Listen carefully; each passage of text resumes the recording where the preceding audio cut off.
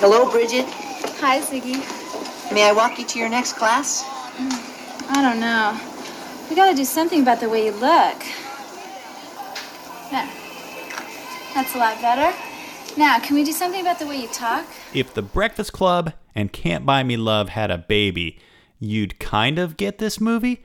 We're still up all night, and this episode we watched Hot Times at Montclair High. Hello, everybody, and welcome to USA Up All Night with me, Rhonda. Hi, I'm Gilbert Godfrey, the comedian in the cupboard, for USA Up All Night. In this movie, you'll see two of your favorite stars. Now, if you drink enough beer, you'll start seeing more of your favorite stars. Stay with me on USA Up All Night. Welcome to Still Up All Night, our 1-year anniversary super radical bodacious show. If this is your first episode, welcome. You're just 1 year late to the party that celebrates the films of USA's Up All Night series. I'm Travis Yates, joined by my BFFY, my best friend for a year, Rob Cady. Rob, happy 1 year anniversary to us. Oh man, I would have got you a gift if I even realized it had been a year already. How rude. Yes. Yeah, 1 year just flew by. I mean, I guess time kidding. flies when you're watching bad movies, right? Well, and trapped in COVID too. Yeah, that'll make time fly, I guess. At least we've got something exciting to do each month while we're trapped in COVID. So true. Last episode, we veered away from the traditional USA Up All Night film with Can't Buy Me Love, a film that aired on several USA Up All Night Christmas episodes. And despite that, Rob, the people have spoken, and they've sided with you. Now, I made the argument that Can't Buy Me Love should be considered a holiday movie because of the key scenes that occur during the holidays. You said, I'm not buying it, and neither was our audience. Rob, it pains me to say that 83% of our Twitter poll agreed with you, just 17% agreeing with me. I'll concede that not everyone considers it a holiday movie, though I always will for the many reasons I gave last episode. Wow, it feels good to have such a landslide victory. I'm not going to lie. Jeez, you got to rub it in. That's okay. This week, for our 1 year super radical bodacious show, we return to the zany comedy more suitable for the USA Up All Night series with 1989's Hot Times at Montclair High. Rob, did you have any memories of this film heading into the episode?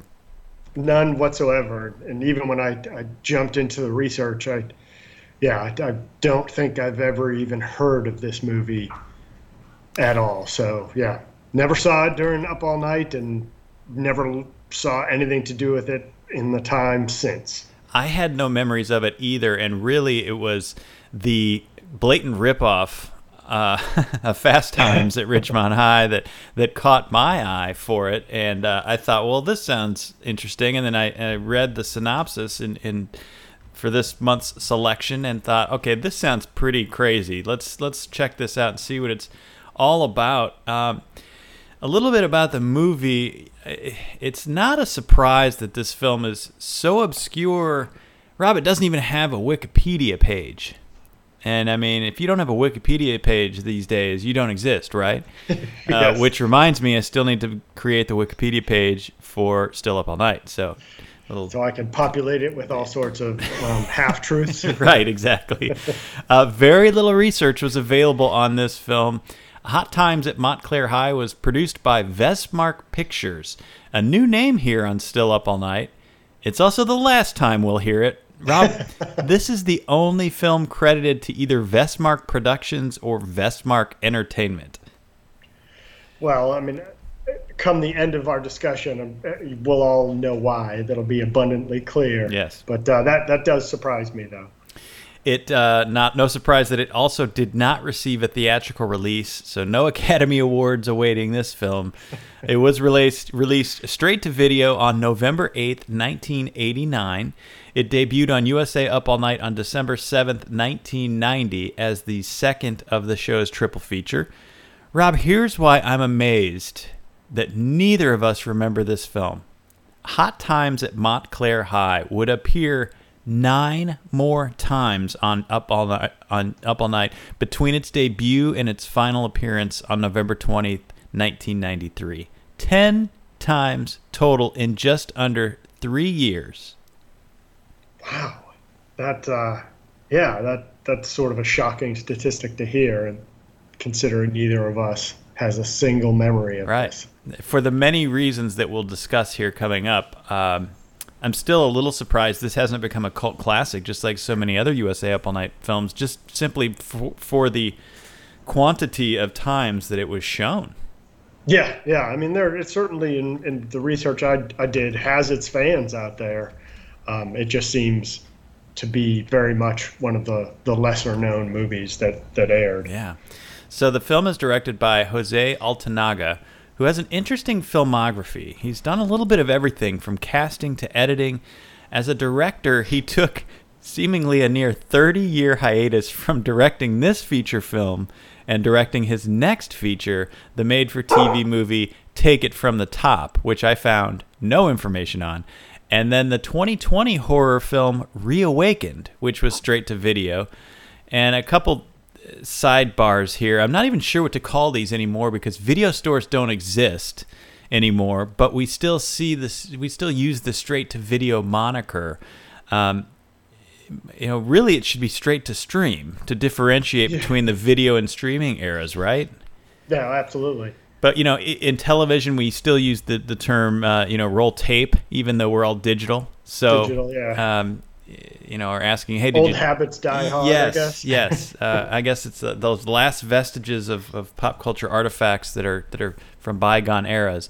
But we digress. Reawakened is available on Amazon Prime. Rob, you are the resident horror expert. Have you seen or heard of Jose Altanaga's Reawakened? I have not. I saw the image when I looked that up, but nothing familiar about it. All right, so I'm giving you homework on our 1-year Super Radical Bodacious show here. To between now and next episode, you need to squeeze in Reawakened, and no. and then next episode, let us know what you think. Oh man, do I really have to? You do. So the mystery of this obscure comedy continues. There's nary a review out there. I mean, most of the searches that had reviews of this film were dead sites. I mean, come on, GeoCities. You got to keep those sites cached for us to access. Yeah, I had a similar problem, and what little nuggets I was able to find were on message boards that were still happened to be alive. Right. We often in our films see a ton of that guy and that gal among the stars. Boy, you don't see even much of that in this. Let's talk briefly about the people that are in the film. So Ross Hamilton plays Sean Willis, our high school quarterback jock. He has 3 feature films to his credit from the 80s and early 90s: Hot Times at Montclair High, Shock 'em Dead, and Please Don't Eat the Babies. Oh, jeez. So we talk a lot about our beloved Scream Queens on Still Up All Night, and though Hamilton isn't well known, this filmography has to make him just the mayor of Kitschtown, just by the names alone. Am I right? Oh, absolutely. And I want to say Shock 'em Dead could be familiar to me. It just could be one of those movies I may have seen but never knew its name or anything like that. I'm looking at the IMDb for it now. Yeah, it's possible I saw that, but certainly don't remember much about it. Yeah, we'll have to check the Up All Night database to see if it's in there. But sadly, Rob, I did check the database to see, but Please Don't Eat the Babies never aired on USA Up All Night. So despite the crazy name, we can't feature it on a future episode. I'm so upset I may not be able to continue this episode. Pull it together. It's a 1-year Super Radical Bodacious show. You got to keep it together. Sorry. Jonathan Gorman plays the nerdy Ziggy Karpinski, and this movie was actually Gorman's acting debut. He followed it up with a bunch of television appearances, including Matlock and Murder, She Wrote, as well as a lot of short film appearances. He also has quite a few writer, director, editing credits to his name on some short films and a documentary he wrote and directed called Mike's Run, Find Your Normal. And in 2015, Rob, Gorman opened an actor's studio in Indianapolis, Indiana, called the Indie Actors Studio. So a pretty clever play on words there. Oh, yeah. And quite the Renaissance man here for Jonathan Gorman, who really, we'll talk a little bit more about his character as we break down the film. Totally unfamiliar to me. I don't recognize anything in his IMDb or him, just as a human being. Yeah. So, like I said, when we say it's that guy and that gal, no, not so much. Not in this film. Yeah. And there were two people that looked familiar enough to me, and I couldn't figure it out until I looked at their IMDb and made the connection. But yeah, it was very much at first glance, just unrecognizable cast to me. So Brent Jasmer plays Jason Miller, our hood, our earring-wearing, leather jacket-clad, hoodlum. He went on to appear in several TV series as well as mostly one-off appearances. But most importantly, Rob, he appeared in 1990's Linnea Quigley's horror workout video. And the plot is described as, after a nice shower, Linnea does some warm-up stretches and then goes for a run. She encounters some flabby zombies who follow her back to the house, where she leads them in some poolside aerobic routines. Later, she unwinds by inviting some girlfriends over for a slumber party and some exercise. When something goes bump in the house, her friends begin experiencing an attrition problem. Have you seen Linnea Quigley's horror workout video, Rob? I have not. I saw that and immediately clicked, and I've not seen it. But I did note he was also in Leprechaun 4. Oh, the one where they're in space, which I have seen. Oh yes, the clearly the best one. I mean, anytime it's in space, Jason is in space. Horror, yeah. Leprechaun's in space. There you go. That's a winning formula combo, right there. Yeah. Yeah. So we might have to get our hands on this and put it on our YouTube page. I could imagine the subscriber list going up into the millions once we track this thing down. So skyrocket, yeah. Okay, Kim Valentine, who plays Jenny Rush, she's our kind of damsel in distress throughout the whole movie. She made the TV and low-budget film circuit in the 80s and early 90s. Her TV appearances include Mr. Belvedere, General Hospital, 21 Jump Street, Growing Pains, and Family Matters. And again, just like our other stars from this film, they were one-off guest appearances, no recurring appearances. But some big-time shows at the time, definitely. After a long break, she reappeared in the 2002 movie .com for Murder, a horror sci-fi thriller that also starred, of all people, Roger Daltrey from The Who and Huey Lewis. Really? Rob, I'm unfamiliar with .com for Murder. Again, more up your alley. Have you heard or seen this movie? I do not think so. I'm looking at the image on IMDb now, and that's not familiar to me. This is if we ever venture outside of the USA Up All Night series, maybe we do a double feature of .com for Murder and Please Don't Eat the Babies, because boy, feel like we're missing the boat here on these. Well, I do have to say that Kim Valentine also, and this connects to something we shared earlier today, she was in Parker Lewis Can't Lose, a couple episodes of that, as well as, and I don't know if you remember this, there was a werewolf television series about, believe it or not, a werewolf that is one of those sort of, in my eyes, a lost TV gem that is difficult to find now, and I seldom encounter anyone who's ever seen it, but my sister and I loved it growing up. Was that maybe inspired by the film? Gosh, what was it? Episode 2 or 3 of My Mom's a Werewolf? It may have been. I mean, that was the Teen Wolf era, so werewolves were just all the rage apparently in the late 80s. It is played much more seriously than those movies. These werewolves are gigantic and monstrous, and gotcha. Yeah. The most notable cast member from Hot Times at Montclair High is Troy Donahue as Principal Nichols, and he has more than 100 films to his credit, and he was actually a Hollywood heartthrob in his 20s and 30s. His big break came when he starred in Warner Brothers' 1959 film A Summer Place.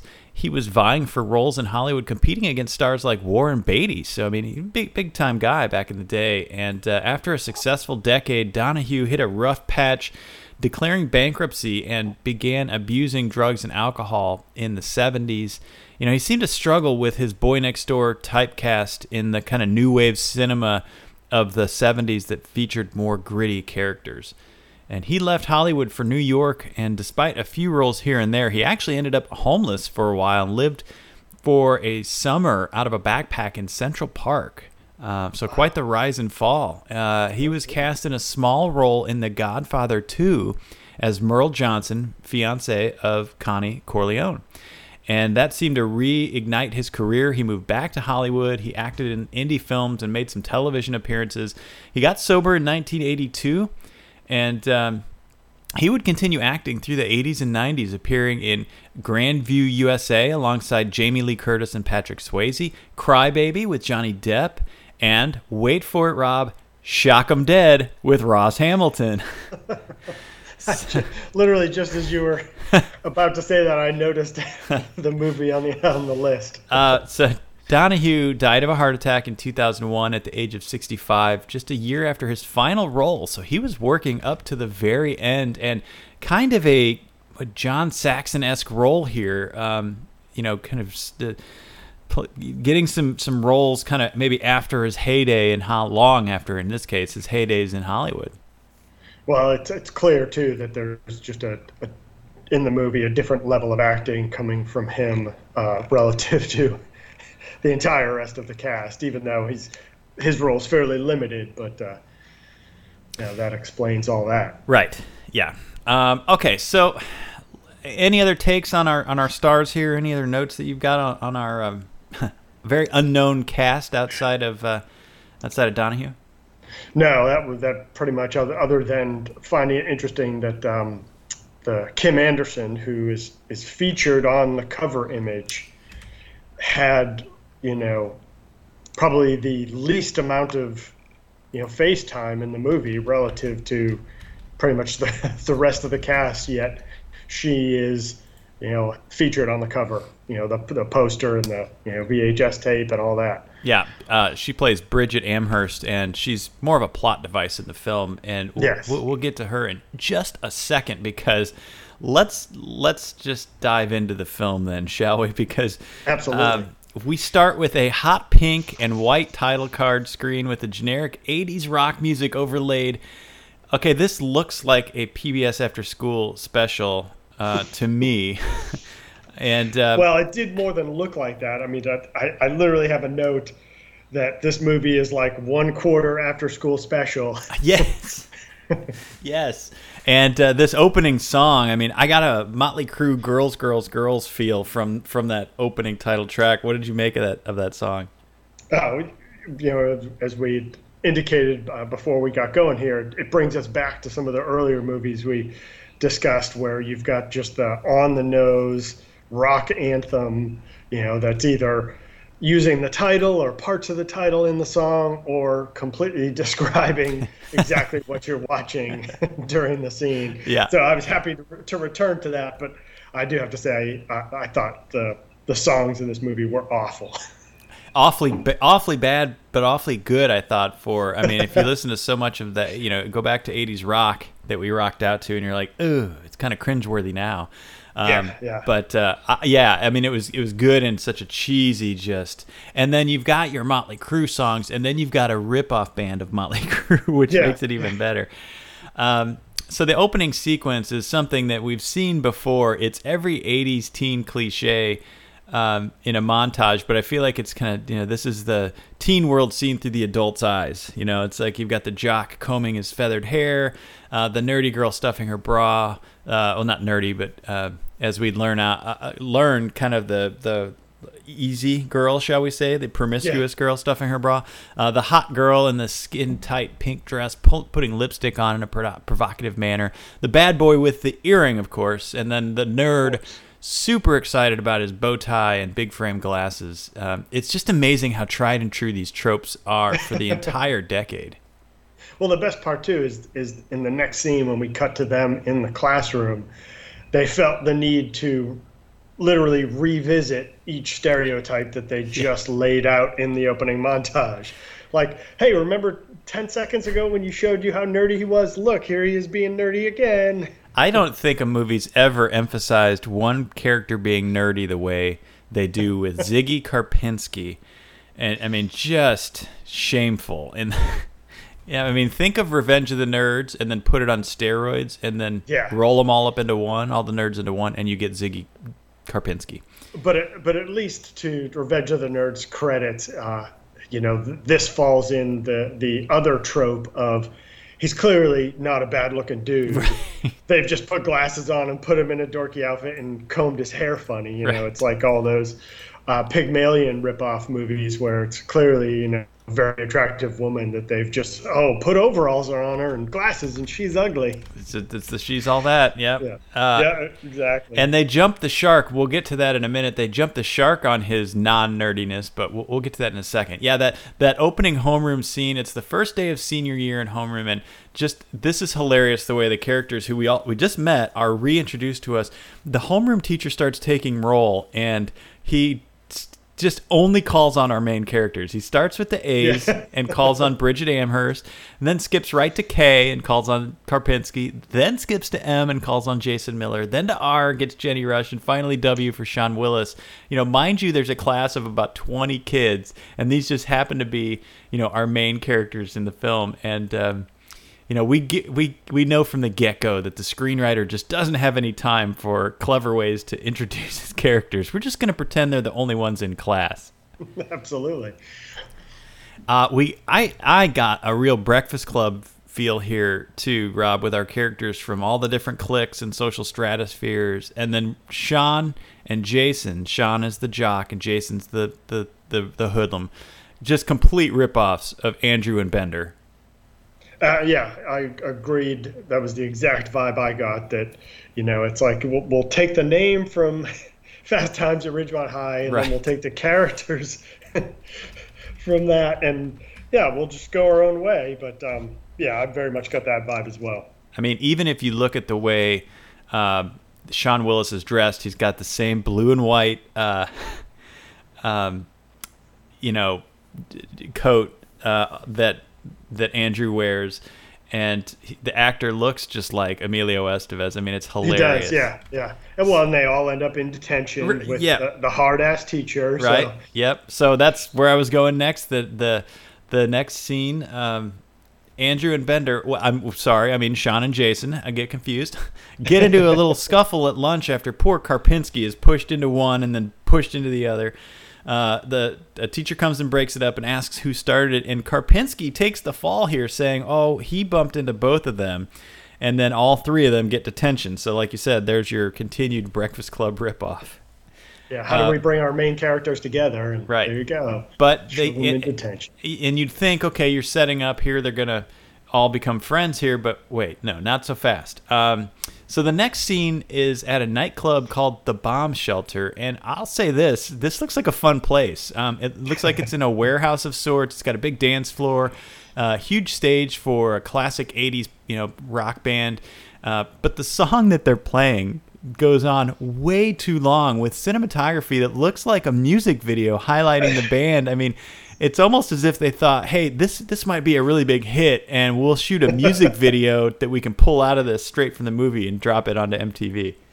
Well, that goes to my classification of the movie. Another quarter of the movie is band promotion, because each time the band comes on, they play an entire song. And as you just indicated, it's filmed like a music video where they're showing the band and cueing in on the lead singer and then cutting to people clearly enjoying the tune and dancing. And it goes for the entire 3-minute runtime of the song. I'm loving your formula so far. You're spot on. Really weird switch there, the way the cinematography just changed completely. we're getting a lot of exposition here in the next couple scenes. Well, I guess quickly narratively, Jenny and her friend Susan approach the band after the concert or on their way out, and they get invited to a party that next Saturday night. And they're like, we'll see. Jenny doesn't want any of it. Jenny and Sean are dating, as we learn. The exposition in the next couple scenes, that's when we start to learn. So we learn that Sean and Jenny are a serious couple. Jason's dad, he's a real a-hole. He's a drunk. Abusive. And yeah. That's when we introduce some of the classic 80s tropes of, where we dip definitely into a heavy dose of racism in the movie, but also homophobia. His dad gives him a hard time because his face is bruised after his fight with Sean.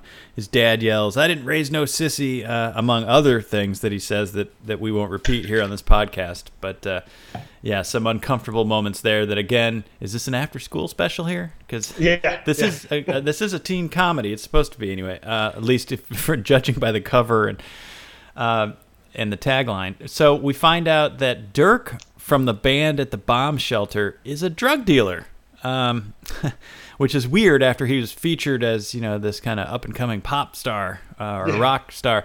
And he's a ruthless one at that. He shows up to a drug deal, and the other party tries to short him, and he apparently kills them. That's what I got it from that scene, Rob. That escalated quickly. He went from like an 80s rock video star to Miami Vice villain in less than 10 minutes. And then this hood that apparently deals drugs at Montclair High named Rick is with Dirk at this drug deal, but told to stay in the car. And then when Dirk comes back out, Rick asks what happened inside, and Dirk says, "Let's just say don't ever cross me." And so that's what led me to believe that he killed the guys inside. Yeah, I didn't know what to make of that scene because he said that, and I was like, wait, that guy wasn't inside. He doesn't know what happened in there. Like, is that a threat to him that he should be aware of? And he just appears out of nowhere. Like, we don't know who that guy is. There's no introduction. We don't know his name. We don't know that he's a high school student yet. Okay. I love the next scene. We're introduced to the science teacher, Miss Hershey, who's dressed like she's ready to hit the town. She's not dressed anywhere appropriate for being a teacher.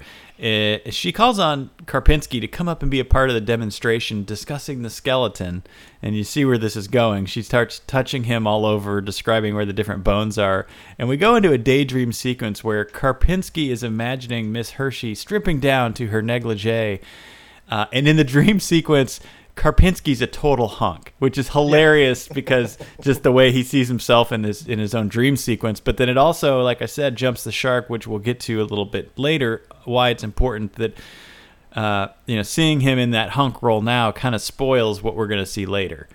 Well, the classic trope, too, of their science teacher, when it could be any teacher, just being an obviously very attractive woman, too, right. That, he's completely head over heels for, and we end up with a few daydream sequences involving him and his teacher. Yeah, I thought it was actually going to go further. I expected for him to be like really excited, standing in front of the whole class, that sort of thing.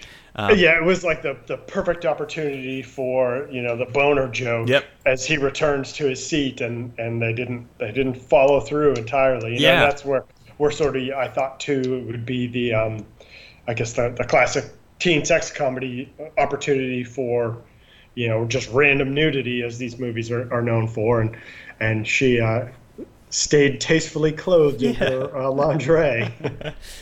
So Miss Hershey has to shake Karpinski to like bring him to in front of the whole class, and everybody laughs at him, and so.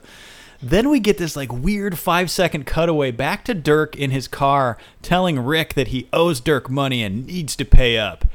And then that's it. We're like immediately back to the school. Yeah, there are a lot of really abrupt jumps to a random scene to just jump back to school. Yeah. And from that scene, we were supposed to infer that now, his hooligans are going to have to shake down the entire school for drug money that they're owed.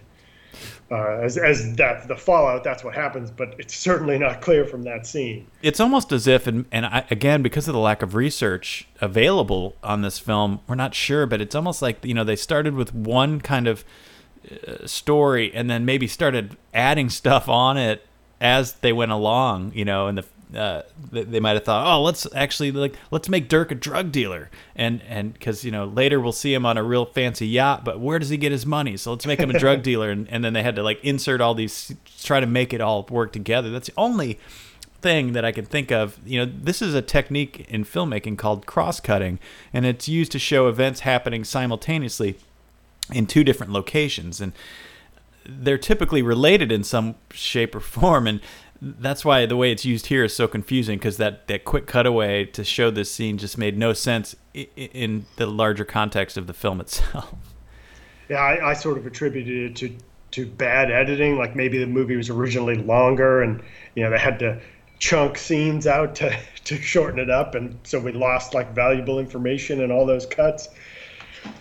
Who knows? Yeah, a few scenes later, Dirk's high school dealer Rick accosts somebody in the bathroom of the school trying to get the money owed for the cocaine that he sold him. That seems to be what they're the stuff. The stuff, yeah. It's never directly referenced what types of drugs they are, but it's always these little white powder in a bag. So you assume it's cocaine, and you see it basically cut up on certain surfaces. So Sean comes in and busts things up, followed by Principal Nichols. We finally get Troy Donahue in such a letdown, because Principal Nichols just lets the kids all leave in the bathroom, even though there's clearly something happening when he walks in. He doesn't question them. He does notice the bag of cocaine that fell out of one of the kids' pockets, so setting that up. And it's funny that what it does set up is, how does he address it, is he invites a school newspaper writer to his office to do an article that says that he will not put up with any type of drug abuse in his school. This also establishes the writer is a hot blonde, and he's checking out her legs. So creepy Principal Nichols. Which we circle back to later as well with the photographs. But yeah, that's our brief introduction, and he handles it. And the only way a principal knows how, go to the school newspaper. Yes, that's right. We get another daydream sequence from Karpinski. This time they're taking a test in science class. The reason we keep seeing science class and almost that's it, there's one other class we see, is this is kind of a MacGuffin for Sean. He has to pass science class both to stay eligible for football, and he's trying to get a scholarship to Florida or Florida State. He references both colleges at one point. And so he has to pass science. If he doesn't do well in science, it just keeps getting raised. So that's why we keep seeing this Hershey science class. Karpinski finishes his test first, and then he just stops and starts staring at Miss Hershey. There's so much of the male gaze happening in this film. It's really bad. He starts imagining that Miss Hershey, she's now dressed in a red negligee. She climbs on top of him on one of the science tables and has her way with him while the whole class just cheers on. It's really awkward, I thought. And Miss Hershey snaps Karpinski out of it by yelling at him when he's now on the floor. I fell asleep, Yeah. And again, everybody laughs, but I'm not sure what we're kind of getting at here. We've established from the first time we see him that he's completely a dork. I mean, what are you thinking at this point in the film about these, running gags with Karpinski and his daydreams? Well, just on the nature of these movies, I'm thinking at some point that will become a reality. He'll end up with the teacher. Right. Is where I think it's headed. And we go someplace else instead. Makes sense. Let's see if we get the payoff. Okay, we're about a half hour into the movie, Rob, at this point. There's no plot. And despite being promised hot times in the title, the only thing that's come close to that is some awkward teen fantasy scenes in science class. Where did you think the movie was going at this point? I had no idea. I mean, I knew somehow the drug thing was gonna feature heavily in the school, but I had no idea how and in what way, shape, or form, and what as you said, what even the story was going to be, as there was no clear direction at this point. And and everyone's really on their sort of separate paths. Yeah, I was thinking, okay, this is like Breakfast Club. They're ripping that off, clearly. But then it went in a different direction with the drug scene. And then I thought, well, you've got maybe Revenge of the Nerds with the emphasis on Karpinski, but then it doesn't look like that's happening. So, yeah, I'm asking what is happening at this point. No clue where they're going, but not in a good way. Not in a Christopher Nolan suspenseful what's happening, but more of I can't even follow the plot. We get this weird hallway scene where another nerd comes up to Karpinski at his locker and asks Karpinski when he's going to do it. And they take the nerdiness up another level when we see that he has a security system in his tiny locker. His locker, yeah. Synchronized with his watch, no less. So the nerd keeps asking Karpinski when he's going to do it, but Karpinski never answers because Rick and his goon come walking by. First of all, we don't really see this ever come back into play, right? Like Karpinski, was he going to, like you had mentioned earlier with Miss Hershey, was he going to like approach Miss Hershey? What was he going to do there? See, I connected that to the scene just after where they're taking photos of the girls in the showers.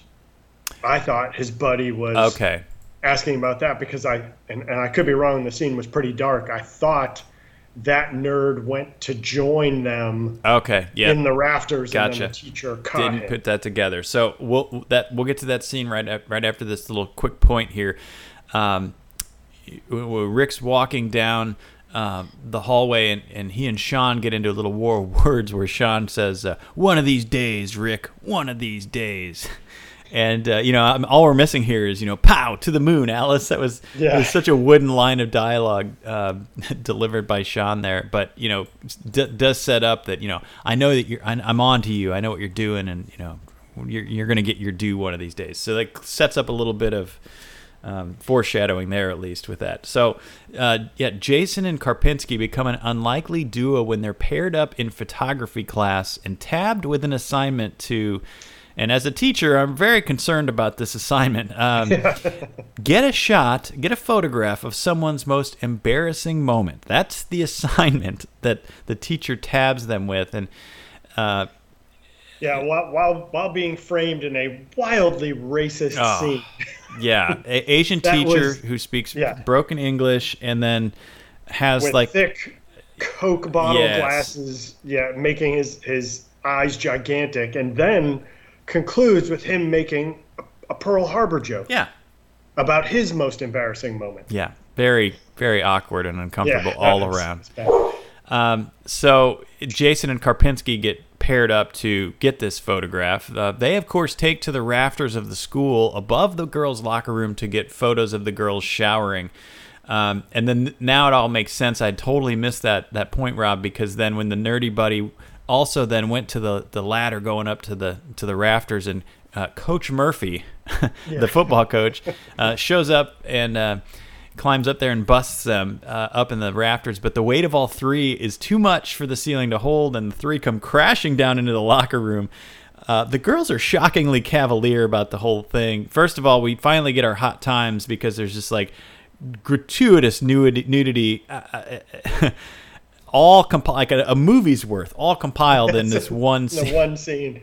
I've so many questions. I mean, clearly it's a Porky's influence scene, but just the thought of these two students, like, I have an idea to capture someone's most embarrassing moment. We'll go take photos of the girls showering and then turn those in for our assignment. Right. Because that's going to go over well. It's so awkward. And just, I mean, that whole sequence, it's close-ups of boobs and wide shots of boobs and wide shots of butts and hips. And it was just, and then Susan, who is Jenny's best friend, she just, when they all fall down, she just looks down and, flippantly says, "Oh, hi, Coach." Smiles like, it's great. So, all right, we see Rick again shaking down some kids for money they owe him, which makes me think that Rick is not a very good drug dealer because he's clearly dealing on credit. So like the entire high school at this point. Yeah, and only when Dirk, threatens him and says, "You owe me money," in that weird cutaway 5-second scene, did we did we see why it's important that Rick is now like going? And again, these are like odd inserts. Yeah, just jump cuts to Yeah. this quick scene and then jump back to something else. Yeah. So Susan talks Jenny into going to that party that Dirk invited them to, which is on a yacht. And, not that we're having a blast anyway, but the film just full stop ends any kind of enjoyment when Jenny is, who's a virgin and has announced that, she and Sean have decided to wait for marriage. She is sexually assaulted by Dirk. What did you make of the 180 that the film takes here, more than halfway through the film and still without a plot, mind you? Yeah, I mean, I think I audibly said, holy shit, this movie just got dark. Like, for a teen sex comedy to have just, it's not fully shown, but I mean, I assumed at that point she was then raped by Dirk. It got dark fast, because then, her subsequent treatment by both her family when she returns home, and then, with Sean a couple days later, really, really dark turn for a comedy of this kind. Yeah, this is now we're back to the after school special that you had talked about in your mix of formulas here for this film. Yeah, because then again, oddly, the film switches gears and becomes a full-on sports movie. But we're at a high school game, and they just skip ahead to the final play of the game with a cutaway of the scoreboard and the most mundane PA announcer in the history of sports setting the scene. Timeout, call time! The Mounties used their last timeout with the score tied 14-all. What a game this has been. With the win over the Scorpions, this will take the Mounties all the way to the playoffs. And then we get a jazzy soundtrack and a play for the ages, of course, a perfect throw from Sean Willis for a touchdown to win the game. As he's getting tackled, Right, yeah. And just, again, we shift to, this is almost as out of place as the, music video sequence that we saw earlier, because it was just so different than the rest of the film. After the game, Miss Hershey's at the game, of course, and she's pretty pissed, right? She confronts Sean because earlier she had told him he had a D in her class, and he wasn't supposed to be eligible for the game, but some kind of shenanigans went on where he was able to play. So Miss Hershey warned Sean that he'd better get a tutor if he expects to pass the class. Did you miss the shenanigans that they did? I did.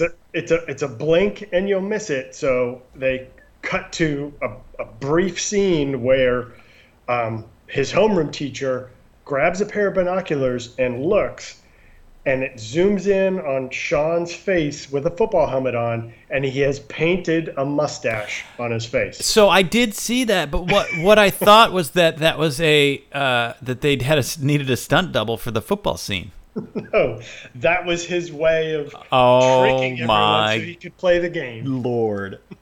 I saw the mustache and thought that, in fact, I rewound it. And I was like, okay, just a terrible stunt double, because there's also a scene in that early scene with Principal Nichols in the bathroom. Didn't even talk about that when the microphone, the boom mic, just drops down and just hangs there for several seconds in the scene. So I just thought in and out. I was chalking up the bad stunt double with that, but oh my gosh, okay, what that also explains the binoculars, because I was going to mention that as well, because that's something you do at a pro game. But not a high school football game. You're not. Stadiums aren't big enough, unless you're in Texas, for high school football to need binoculars to see what's going on. So that explains that setup there. Oh my God, that's embarrassing. I was confused by the entire scene. So like when the teacher shows up and is like super mad at him, I was like, why is she mad? What's happening? And then I had to rewatch the scene, and then think back and say, oh, that's right. She said he's failing her class. He wouldn't be able to play, and then that's when I caught the mustache that time, and I was like, oh gosh, what has just happened? And that scene that they have in the classroom where she tells him, you're getting a D, you're not doing well. She's being kind, she's trying to be helpful. He's a total dick. Oh, yeah. And this is supposed to be one of our one of our protagonists. This is a very confusing film where you've got several things. You can't discern who the actual protagonist is, but he's going after the drug dealer and stuff like that. So he's supposed to be the good guy here, and yet he's a total a-hole to his teacher. He's like takes no responsibility for his poor grade, even though he's always seen joking around in science class. And he's like, "Thanks a lot." Like as a teacher to have a student talk to you like that, Well, yeah, it was a wildly aggressive scene relative to everything he'd done prior to that. Yeah, exactly. So really weird. So, okay, so maybe we get a little bit of a plot here, Rob, when Sean asks... Oh, okay, so Karpinski and Jason then got 3 weeks detention for their stunt with photographing the girls. And so Sean, busts into detention and asks Karpinski to tutor him. And Karpinski says, well, only if you get a girl to go out with me, and she has to put out. So real classy there on Karpinski, who again was like kind of the sympathetic nerd up till this point, who's now just looking for a girl to put out. Now, if this is the plot, it could have been set up with about 10 minutes of exposition in the beginning of the film. Yeah, we're what? We're 40 3/4 into the movie at this point. And so Sean ends up paying Bridget. So this is a callback to Bridget Amherst. And what was the actress's name? You had mentioned that Kim Anderson. And she's Kim featured Anderson on the cover, just a bombshell. And we even see her in the opening sequence, but she hadn't played a role up till this point. And again, mind you, I think there's right before the shower scene, it's shown that Jenny doesn't really care for her because of how attractive she is. Yeah, jealous that she's got the body, but Jenny says, "But I've got the brains." So yeah, so in the interim, we get introduced at the start of the movie. She doesn't make an appearance until right before the shower, and then vanishes again until now. Yeah. So Sean ends up paying Bridget $50 to go out with Karpinski. Does Sean not know that there are other kids at the school that can tutor him? Because now he's in this convoluted situation where money is being exchanged for potential sexual favors. It just seems for a big stretch here. It is ticking, another sort of trope of these movies where you've got to, pay someone to go out with someone else. And I thought that was going to come back later to blow up in his face or something, but it ended up, you'll see, taking a different direction. Yep. Yes. Subverting my expectations. I mean, what a movie. Are we maybe we're missing the greatness of this film? No. All right. Let's not get ahead of ourselves. So Karpinski and Bridget hook up, and she ends up quite smitten by him and even gives Sean his money back. And then what literally was a mirror image of the Can't Buy Me Love scene with now Ziggy. We're calling Karpinski Ziggy now. Bridget tells Ziggy, we got to do something about your look. And then, of course, off come the glasses, the shirt gets unbuttoned, the hair gets mussed up, sunglasses go on, and he goes from totally geek to totally chic. Immediately, other girls start, who's the new guy? Yep. Like, when did he get hot? Yep. Susan even asked Jenny at lunch, what would you do if you wanted to get Ziggy's attention? So, I mean... Oh, poor Susan, the whole movie, just after it, and no one pays any attention to her. I finally realized at this point, Rob, I was wrong in saying that there's no plot because there's like 4 plots happening now. I mean, we went from zero mini plots that could have been dealt with in a fraction of the time, but yes, there are a number. We've got Ziggy. Because sorry, go ahead. No, you go ahead. Well, we've also passed over what's happened to Jenny in the interim, where she ends up sort of getting a little bit, when she returns home after, being raped, her dad is nothing but angry and yelling at her. And, a couple days later, Sean dumps her because he knows she went out without him. And the next we see her, she's suddenly dressed entirely differently and is, buying some stuff from Yeah, she's the goody drug dealer. She's the goody two shoes of the school, and dresses like it and acts like it. And so we've got Ziggy's transformation happening. We've got Sean's battle to pass Miss Hershey's science class so he can get his scholarship to Florida or Florida State, which we find out. Yeah. And then we've got that complete with a study montage, which I love. But then that montage is combined with Jenny's kind of fall from, slide into depression, which again, an odd combination of montages there. It was as you said, a double montage of study buddies, then switching to Jenny and Sean both being depressed, and the Sean longingly looking at the phone, like, do I pick it up and call her? Right. And then, he doesn't, and we just see Jenny very rapidly spiraling to depression and changing her entire look and turning to drugs. When the music hit, I was like excited. I was like, yeah, we're going to get the study montage for Sean. And then I'm like, oh, because then we get the depressing, Jenny at home with the teddy bear. I mean, her bed is lined with teddy bears to just hammer home her, innocence. It's just, it's sad. Yeah. So we've got that. We've got that storyline, Jenny's sexual assault, the breakup with Sean, and her downward spiral. And then somehow Dirk and his flunky Rick still fit into all of this somehow. I'm starting to sense the inspiration for this film was just to rip off as many 80s teen films as possible and throw them into one single film. Just a blender. Yeah. So, as you mentioned, in her distraught state, Jenny goes to Rick and buys a bunch of cocaine and almost ODs in the school's theater. But Jason finds her and she gets taken to the hospital where she and Sean reconcile. And now there's Sean and Jason, who are now best buds. They go and beat the crap out of Rick and his goon while the whole school watches. And then in a scene, Sean outs Jenny by telling everyone she almost died because of the drugs she got from Rick. I'm like, oh, Sean, you... And then he gives us the after-school special lecture, to the entire school about them all sitting back and watching, this drug lord take over the school. Yep. And then another missed opportunity. No 80s clap. No, yeah. Everybody was right there. It was the perfect time.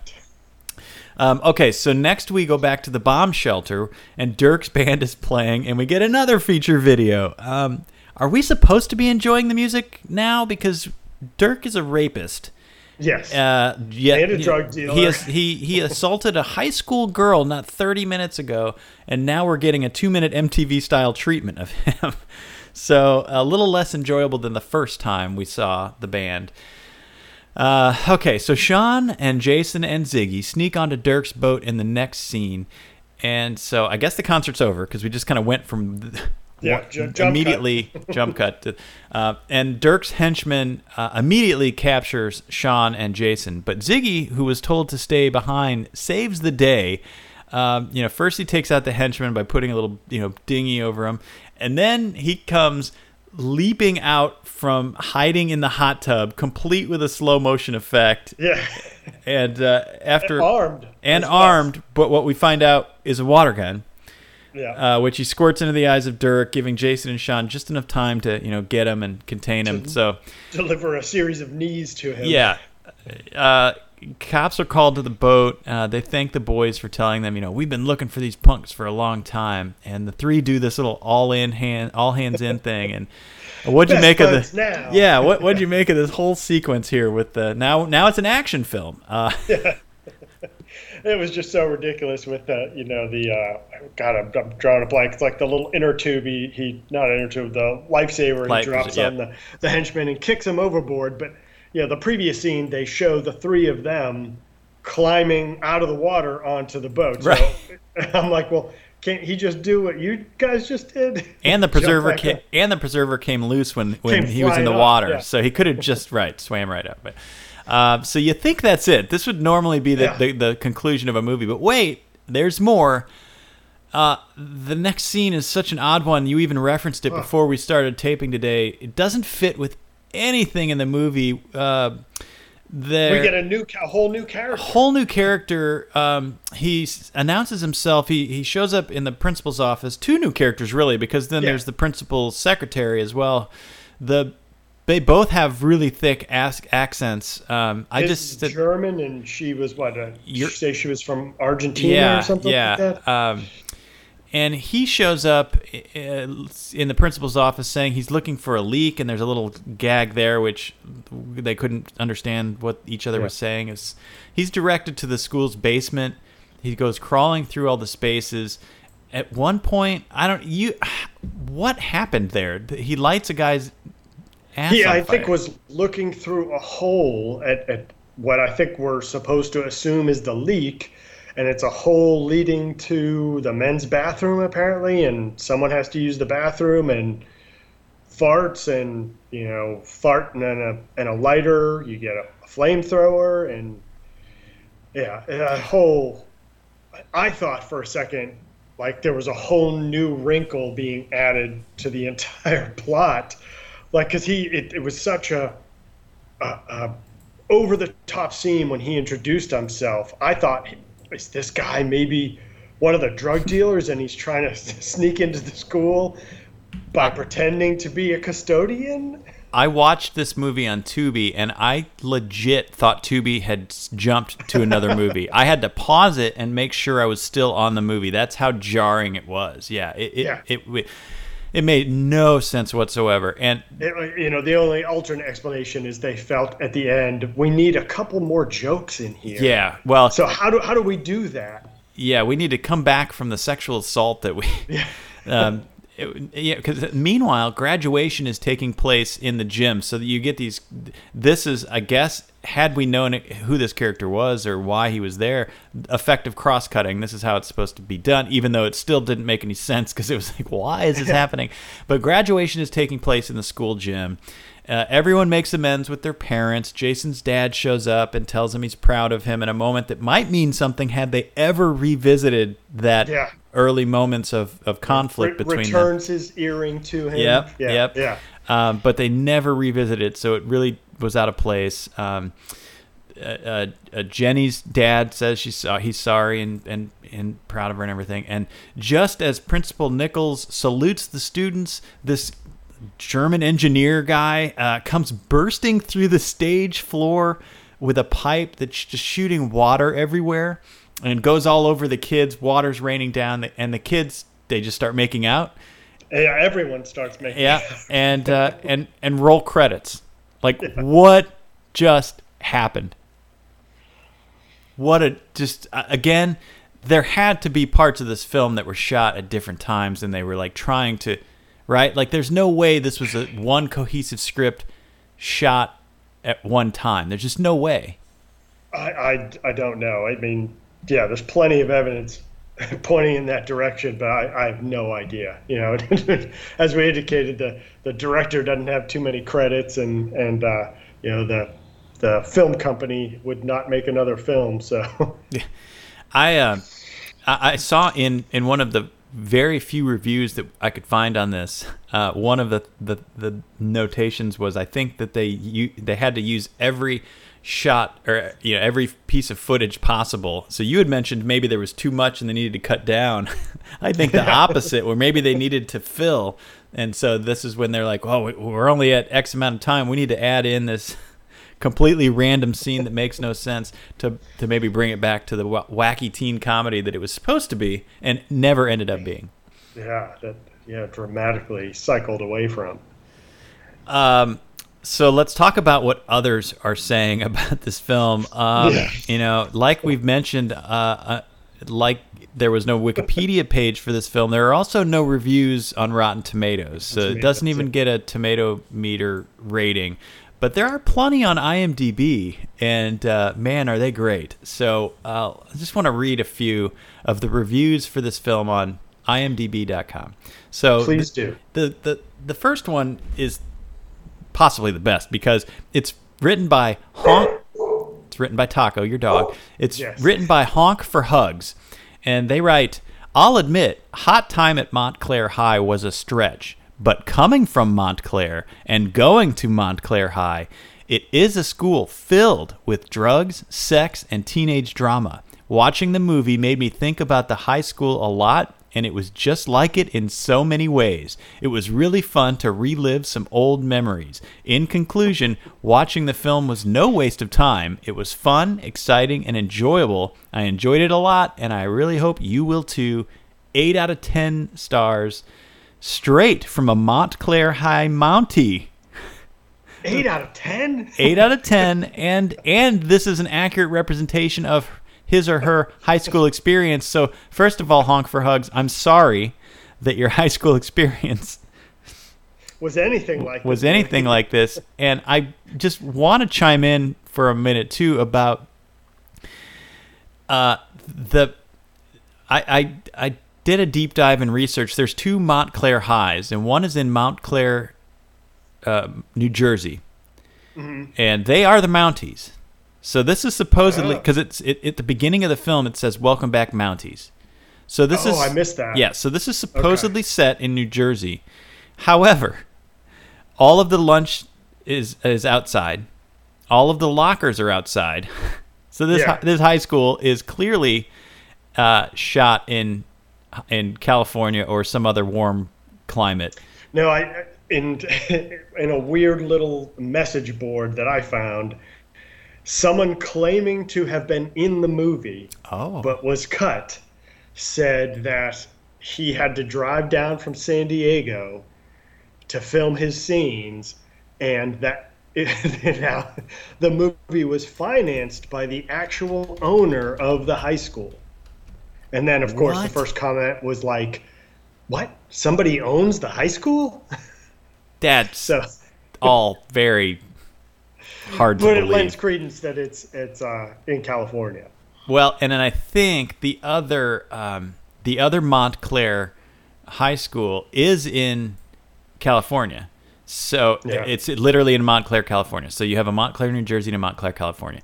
Did they go to Montclair, California, and shoot this at Montclair, California High School, but then purport it as the New Jersey? If they did that, then more work went into thinking than the script, I think. Yeah. An interesting trivia, I went to a Montclair elementary school. Wow. In Massachusetts. So there you go. Did you have a Rick that went around dealing drugs to everybody no, in your school? A little too young at the time. Okay, all right.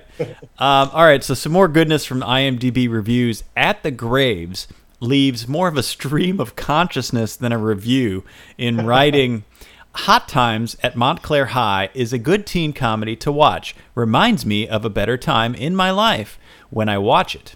I also own the movie on DVD, by the way. Whoa. But like I was saying, a big movie budget, but the point is the director did his best with what little he had. For one thing, them actors in the movie was their first acting job they ever had, so give them a break. 10 out of 10 stars. Oh, 10 out of 10. Good God, what other movies are these people watching? This had to be written by someone in the movie, like one of the actors. Possibly, maybe trying to defend the not so good positive reviews of it. Well, okay, so this last one cracks me up because it's so confusing. Iceman Alt writes, "I am probably the most passionate person when it comes to teen movies. I absolutely love them. But this film flat out sucks. The dialogue is so cliched and awkward, and the acting in general is quite poor. Again, I don't want to make generalizations about all the actors. As a couple, Troy Donahue and Jonathan Gorman, to an extent, are actually passable in patches, but the film is a perfect example of the school of overacting. And what's with the dragging 3-minute music scene? Surely it could have been cut to 30 seconds. Maybe it was a time filler, considering the film was barely 80 minutes. My rating, 1 out of 10. The 1 is for the close-ups on Kim Anderson's bust." But here's the thing: Iceman Alt actually gave this 10 out of 10 stars when ranking it on IMDb. So I'm not sure what's going on there. I tend to agree with most of his commentary, but except for the 10 out of 10 stars that he actually rated it when he had to click on the star. Okay. Maybe he was that big of a fan of her bust, so was right there. He's like, that's all I need. That's all I needed. All I needed. All right, so we always end by asking the big question, and Rob, I'm going to ask it. Is Hot Times at Montclair High worth staying up all night for? No, I had substantially more fun talking about the movie and how bad it was than I did at all watching it. You know, that the key moment of the assault scene was a nosedive for me, and any enjoyment I was getting out of that movie, you know, particularly in how it's then handled. Like it's never really addressed, you know, and then she ODs and they end up just back together, and it's a forgotten element of the story. And yeah, that for me, I have trouble looking past that just dark moment of the movie that just takes away all the comedy for me. But, you know, I think if you had just kept that scene going and had her escape, the whole a cloud is lifted off the movie, and I would do much more enjoying of it. And again, he was a drug dealer, so they still could have had the scene at the end where they get arrested and everything. Yeah. The sad thing is too that any semblance of a plot that all comes after that scene. Yes. That unfortunately is the impetus for things to happen in the film that actually matter, even though, like you said, it's never really addressed. Yeah, so I have to agree. I mean, certainly if you're going to listen to this episode, it's worth a watch. But otherwise, no. You know, the movie actually looked good. I couldn't find any information about the budget, but it had some decent locations. I mean, the school, Dirk's yacht, the bomb shelter was kind of cool looking. But it's entirely serviceable as a movie of that era. You know, right. There was nothing like ultra low budget about it or awful. I mean, some of the acting was pretty bad, but a lot of them are that way. You can survive that, and certainly, I guess if you're a teen sex comedy completionist, you've got to add this to the mix. Like our friend Isalt, whatever, that was most passionate. He claims to be the most passionate. But yeah, the narrative is just all over the place, and the film just doesn't match what I suppose is the ambition of Jose Altanaga. It's described as a coming-of-age story, but they went so over the top with characters like Karpinski, and then the narrative was everywhere from, like you had mentioned, all the different feeling like Porky's to the melodramatic after school or Lifetime movie. It's just not cohesive enough for me. I get what they were going for, but I think they should have honed in on one or two characters and let the other characters help tell their story. I liked once Jason, Sean, and Ziggy all got together as friends. You could have built up that throughout the film instead of having it happen right at the end. I feel like there was a scene earlier with Jason and Ziggy where Jason finally asks him what his name is. Right. And I thought, okay, now we're gonna go down the friendship path and the ball's gonna roll, but then that just tells him his name and you never revisit that anything. Yep. So again, I praise the ambition. I actually liked Jason's character, who had the dad who was a jerk. He was the bender of the group. I feel like someone might have asked at some point, what does the Breakfast Club look like outside of detention, and then tried to accomplish that. Except this movie doesn't do that. But it's an interesting concept. If you say, okay, it's after the detention. What's the next day look like? And we get to see some of those characters then at what does Bender's home look like? It would have looked like this, but it just doesn't stay at any one point true to that. Mm-hmm. So yeah, so I'm with you. This one's not worth staying up all night for. And now I'm looking into the homework assignment you've given me, and yes. It's got a total of 4 reviews, 1 5-star, 1 3-star, and 2 1-stars. Ooh. Now I did. The 1 star says junk movie, worst movie. Oh. I did look at the main actress, and she looks like a promising young actress who might be going places. So maybe you'll get a nugget there with some quality acting. I'm not sure. All right, Rob, that's going to do it for our 1-year Radical Bodacious anniversary episode. Can you believe we have 12 episodes of Still Up All Night in the can now? All right. Congratulations to us. Yes, and thanks to our listeners who have been Absolutely. listening. Absolutely. We love you. And again, anytime you've got a movie to suggest, just Google USA Up All Night Movies and pick one, and we'll track it down and we'll review it for you. Now we have the shelf life, Rob, of a B movie in an 80s video store, I think. So let's keep it going for another year with a new slate of classically bad films from USA Up All Night. We'll be back next month with another episode, plus Rob's super mini review of Reawaken. Oh boy, I can't wait.